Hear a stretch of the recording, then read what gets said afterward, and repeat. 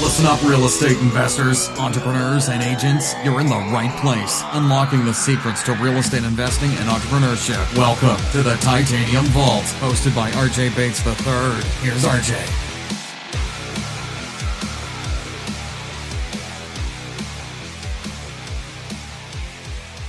Excited to have Jason McDougall with us today on the Titanium Vault. Jason, how are you doing?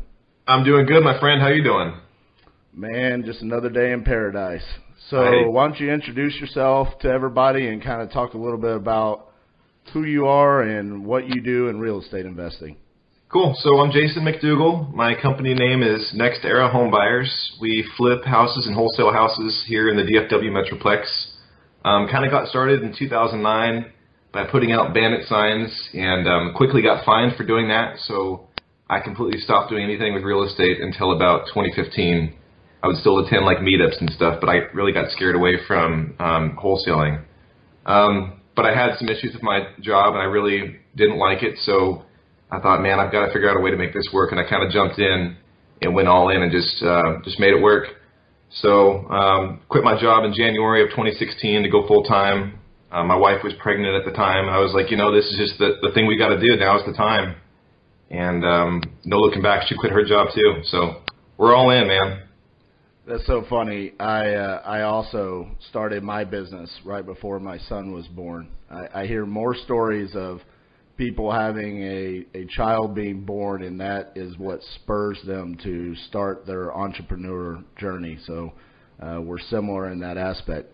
Talk to me a little bit about, I know you're a realtor. Talk to me about how being a realtor and also being an investor and a wholesaler, how those two intertwine and how that's either been a positive or a negative for your business. Yeah, so we were doing a lot of marketing to get deals coming in for wholesale stuff, and then I would get all these leads for people that wanted, retail for their properties. And they had nice houses, and it just didn't make sense for a wholesale or a subject to or anything like that. So I thought, if I'm missing out on some leads here, I'm going to get my real estate license and see if I can convert some of these to listings. So that was my intention. I got my license. I converted a couple of those to listings, and I quickly realized I really did not like the retail side of the business at all. But I did like having the access to the MLS, being able to run my own comps, listing our own flips, just all that kind of stuff is invaluable. I mean, I know you can build a relationship with a realtor and maybe get access to their MLS too, but I don't see a downside to getting your license. You do have to disclose everything to anybody you're working with, any buyers or any sellers. But I think if you're doing your business properly, that there should be no issue with you disclosing everything in the first place and being just completely transparent with people with what you're doing. So I haven't seen it negatively impact me. In fact, some people say that they've called me just because I am a realtor and they know that I have to act accordingly and I'm held to a kind of a higher standard. I can't, take advantage of people being a realtor. So it's really not hurt me at all. In fact, I think it's benefited me. That's awesome. So you talk about these leads that you have coming in, and you shared your story about how bandit signs were previously a negative experience for you. What kind of marketing are you doing now to generate these leads? Man, I would like to say I don't do bandit signs anymore, but I have recently started doing them again because they work, So we do bandit signs. We do a lot of direct mail. We do some SEO stuff. A lot of networking. I get a lot of referrals, and some joint ventures from other wholesalers. So kind of everything out there. We haven't done pay-per-click yet. That's coming in the future. Gotcha. So talk to me a little bit about joint ventures and wholesaling. I think this is something that a lot of newer wholesalers should really try to strive to achieve relationships with more experienced wholesalers. What has your experience been like that? Have you been on the acquisition side of things, or are you bringing the buyer?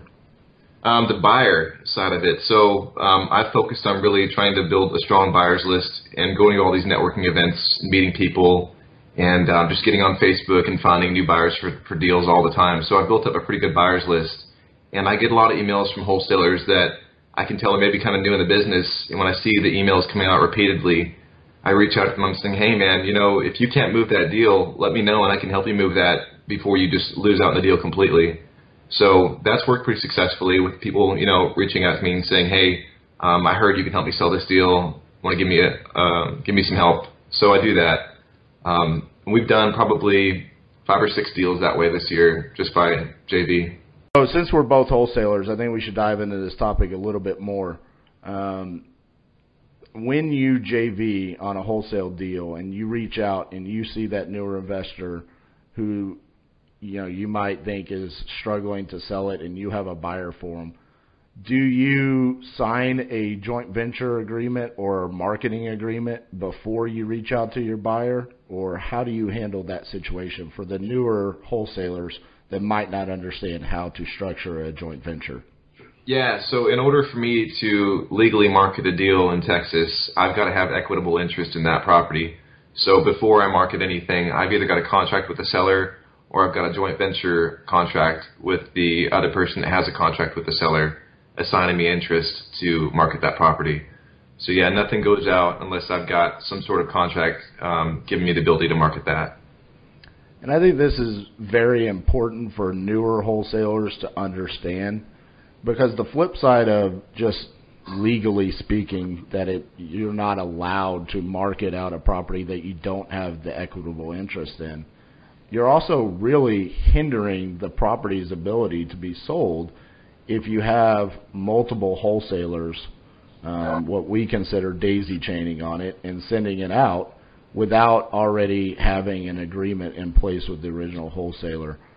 Have you ever reached out to a newer wholesaler and tried to arrange a joint venture and them not want to give you the equitable interest or sign a marketing agreement? Yeah, some people have just said, just send it out to your buyers and mark it up a little bit. I don't want to sign anything. I'm like, I'm not doing that. That's not good for me, and it's also not good for them. So yeah, I just avoid those completely. If that's the only way they want to roll with it, then I'm out. I just move on to something else. And ultimately, as investors and as wholesalers, what are we? We're problem solvers. And we're problem solvers for the motivated seller or the distressed seller. And I think as our duties, as a realtor, you have a fiduciary duty to your clients, but also I think as investors, we have a duty to the sellers who are trusting us and putting their property under contract with us that we're going to do the right thing and we're going to be able to move their property. To any newer wholesalers that are out there, I completely agree with what Jason is talking about and how he's handled his joint venture agreements with other wholesalers. That is the appropriate way to handle that situation. So you're doing everything the right way with agreements in place so you have that equitable interest. All right, so let's talk a little bit. I follow you on Facebook. We're friends. We've gone to a couple lunches together. Talk to me a little bit. I've seen recently you've got some rental properties that you're rehabbing and I think even a couple of flips. Is that correct? Yes, sir. I've got 2 flips going and 2 rentals. Actually, 1 rental. We just finished one, so we're down to 1 project for the rental side. Awesome. Did you already find a tenant for that rental property? Hopefully, meeting them tonight at 7 p.m. Hopefully get that thing leased up. Good luck for that. Thank you, sir. So walk me through how you've gone from having a child, quitting your job, started wholesaling. Now how are you breaking into the rental, the buy and hold game, and the flip game? How did that evolve? So when I did quit my job, I quit it on, I think, January 19th. And I had a lead for like 6 months on this lady that said she was going to sell her house to me. And I didn't know how I was going to buy this house. Well, January 21st, she called me and she said, I'm ready. And I was like, man, this is a good flip opportunity. It was like 10 minutes from my house.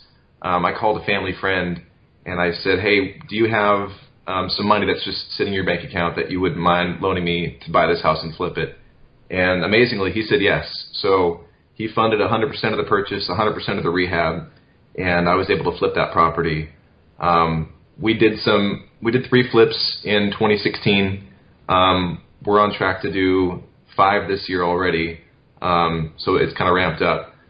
But I always wanted to get into the buy and hold game. Wholesaling is a job and it takes a lot of work, takes a lot of time. And then flipping is the same way. So I really wanted that passive income, and the only way to really do that was to create rental income for me and get some assets. So that's always been my goal. And something popped up, and I reached out to that same family friend, and I said, hey, would you mind, do you want to loan me on this property for the rehab and purchase? And he said yes again. So he took care of me on that one. And then the second one popped up, and I went to my local bank that I've built a relationship with over the past couple of years, and I said, would you guys be interested in loaning me some money to purchase this house for a rental property? And they said, yeah. So that allowed me to buy the second one to hang on to it as well. That's fantastic. So let's talk about that private money situation that you have there, because I think this is a topic that everybody who is in the business for a short amount of time realizes that this is something they have to establish within their business. I have to be able to go find private money.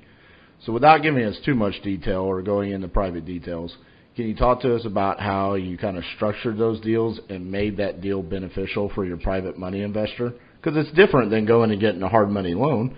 If you go to a hard money lender, they tell you, I need 3% origination and 12% interest. Yep. But when you go to a private money lender like a family friend, it's on your shoulders to structure the deal. So walk me through how you did that and how you were able to get your private money lender to give you those funds. Yeah, so I'm pretty fortunate that he had just retired from a job at Boeing a few years ago, and he had just money sitting in his account gaining like 1% interest. Sometimes he had some money in a CD getting 2% interest or whatever. And when he knew I was getting into this flipping stuff, he was happy because I offered him 6% interest, and he was happy to take that. So it's 6% interest. He funds 100% of the purchase, 100% of the rehab. There's no points, and it's interest-only payments until the deal closes. So I've used that exclusively on all the deals we've done for flips, except for that one rental we just talked about. And it's been great. I really liked it. I want to try to find some more private money partners that are willing to do the same. Maybe not 6%. I know that's great, but right. Similar. Right, and the buying power that interest rate gives you, you can go in and you can beat other investors because you know you're not going to be paying that 12% interest. You're only going to be paying 6%. So I'm assuming that gives you a little bit more confidence when you're walking a property. Was it the same arrangement on the buy and hold, or are you paying interest only 6% until you refinance? No, the buy and hold, it's a 5% and it's P&I, but the agreement was that I'm going to refi him out of that thing within the next 2 years into a conventional loan of some sort. So it's a 30-year amortization with a 5-year balloon. But my plan is I don't have 2 years of self-employment tax returns yet. So once I do get those in 2018, I'll be able to refi out of that loan. It's awesome, man. That's a hell of an arrangement you have there with that lender. So you should be definitely proud of yourself for making that arrangement and utilizing. That's a win-win situation, right? And I use the term we're problem solvers. That's solving someone else's problem. You know, he retired, had money sitting in an account, wasn't gaining any sort of interest, and you're able to make him more money, and it solved the problem for you and your business. So that's awesome. I love hearing stories like that. Yeah, he actually he threatened me. He said I didn't have any properties to flip a few months ago, and he threatened me saying if I didn't use his money, he was going to go invest it in the stock market. So that really kind of lit a fire for me to go find something to get his money working. That's awesome. So talk to me a little bit about how often have you gone out, ran a lead that you generated on the investment side of things, and maybe that lead just wasn't strong enough for you to invest in, but you were able to also help them because you're a realtor. How often does that happen? It doesn't happen very much because I think that you kind of get the things that you attract. And like I said, man, I don't enjoy the realtor side of the business. I've done 4 retail deals, and every one of them has been very difficult compared to wholesaling and flipping. So I throw that option out there sometimes, but if it's really like not in my backyard, I don't really mess with it, to be honest with you. Understood. So another thing I want to talk to you about, because I think this is very difficult for newer wholesalers getting into the business. They go out, they get a property under contract, and then they don't have a buyer. How are you building your buyers list? So whenever I see someone posting on Facebook, they're trying to build their buyers list, I'll just get a notification that someone's posted in one of these real estate groups, and I'll go take a screenshot of all these email addresses that people are posting. And then when I have properties for sale, I put them on Facebook, but I won't leave the address. I'll tell them, if you want the address and more pictures, give me your email address. And same thing when I put stuff on Craigslist to market properties, I don't put the address, and I say, if you want the address, give me your email address. So I kind of build it that way to force them to give me their email address. And like I said, just like every business card I get, anybody I meet, they're going on my buyer's list, no matter if they're a buyer or not, because you don't know who they know, and you don't know if they might be a buyer later on in the future. Absolutely. Another thing that I think you do very well, because I am on your buyer's list, is your email marketing campaigns that you send out. The fact that you use a professional service, you have a templated branding on your email blast. They always look the same. When I see your emails, I know exactly who it is, not because I see the email or the name on it, just because of the colors and the way it looks. We strive to do the same thing with Titanium Investments. Was that something that a mentor told you to do, or was that just something on your own that you guys went out and did? Because I think this is something that some wholesalers do struggle with. Yeah, I mean, that's just something that we created. I come from the corporate world, and my wife was in marketing in the corporate world as well, and we wanted to build a business, and I wanted to look professional and legitimate, and I want people to not only think but also know that I know what I'm doing. So I think you have to present yourself that way in order for people to take you seriously. So just having that professional image and a clean look all the time was important to me in all aspects with all of our marketing. Well, I completely agree. I think you and I see eye to eye on that.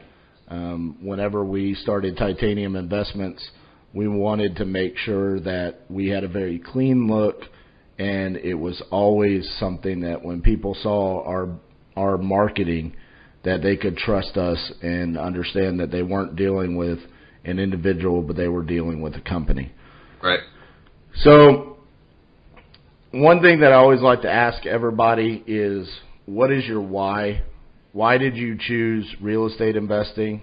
And what is it that every day, since you are an entrepreneur, what makes you get up? What makes you work more hours than everybody else? Because you get to choose how many hours you get to work. What's your why? Yeah, so in 2009, it was because I wanted money, and I knew that there was money to be made in the real estate game. Unfortunately for me, I didn't have the right mindset back then to stick it out when times got a little difficult. So for me, really, when stuff kind of went south at my job and I really didn't like what I was doing anymore, it was about building generational wealth for my family and leaving a legacy for my family. When I found out that we were pregnant, I was like, man, I've got a child coming, and I don't want my child to have to go through the same stuff I did to get ahead in life and having to go work a 9 to 5 and just be miserable doing it like I was. So I made up my mind that this is what I was going to do, and no matter what it took, no matter what I had to do, I was going to make it work. So this is really for my family. My wife gets to stay at home and help me with the business and also watch our son. So my son's not in daycare, and I've got the freedom to go do whatever I want whenever I want to, which is amazing, and it's truly a blessing for sure. Absolutely. And I'm a huge advocate of mindset.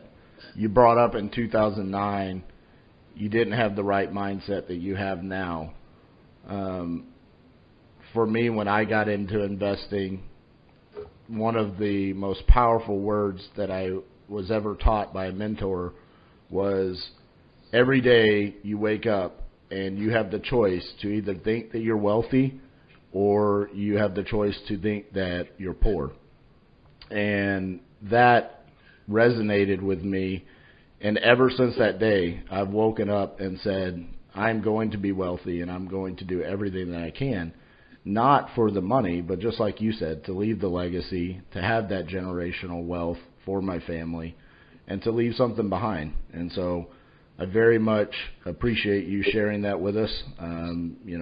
It's one of those things that I think for anybody out there who's listening, who's wanting to get into real estate investing, find your why and find what's going to motivate you to make this work. Just like you said, you had the wrong mindset in 2009 and it didn't work. But now that you've changed that mindset, now you're seeing success and now you're starting to build towards passive income. You're starting to build past just wholesaling, but also rehabbing properties, which is amazing.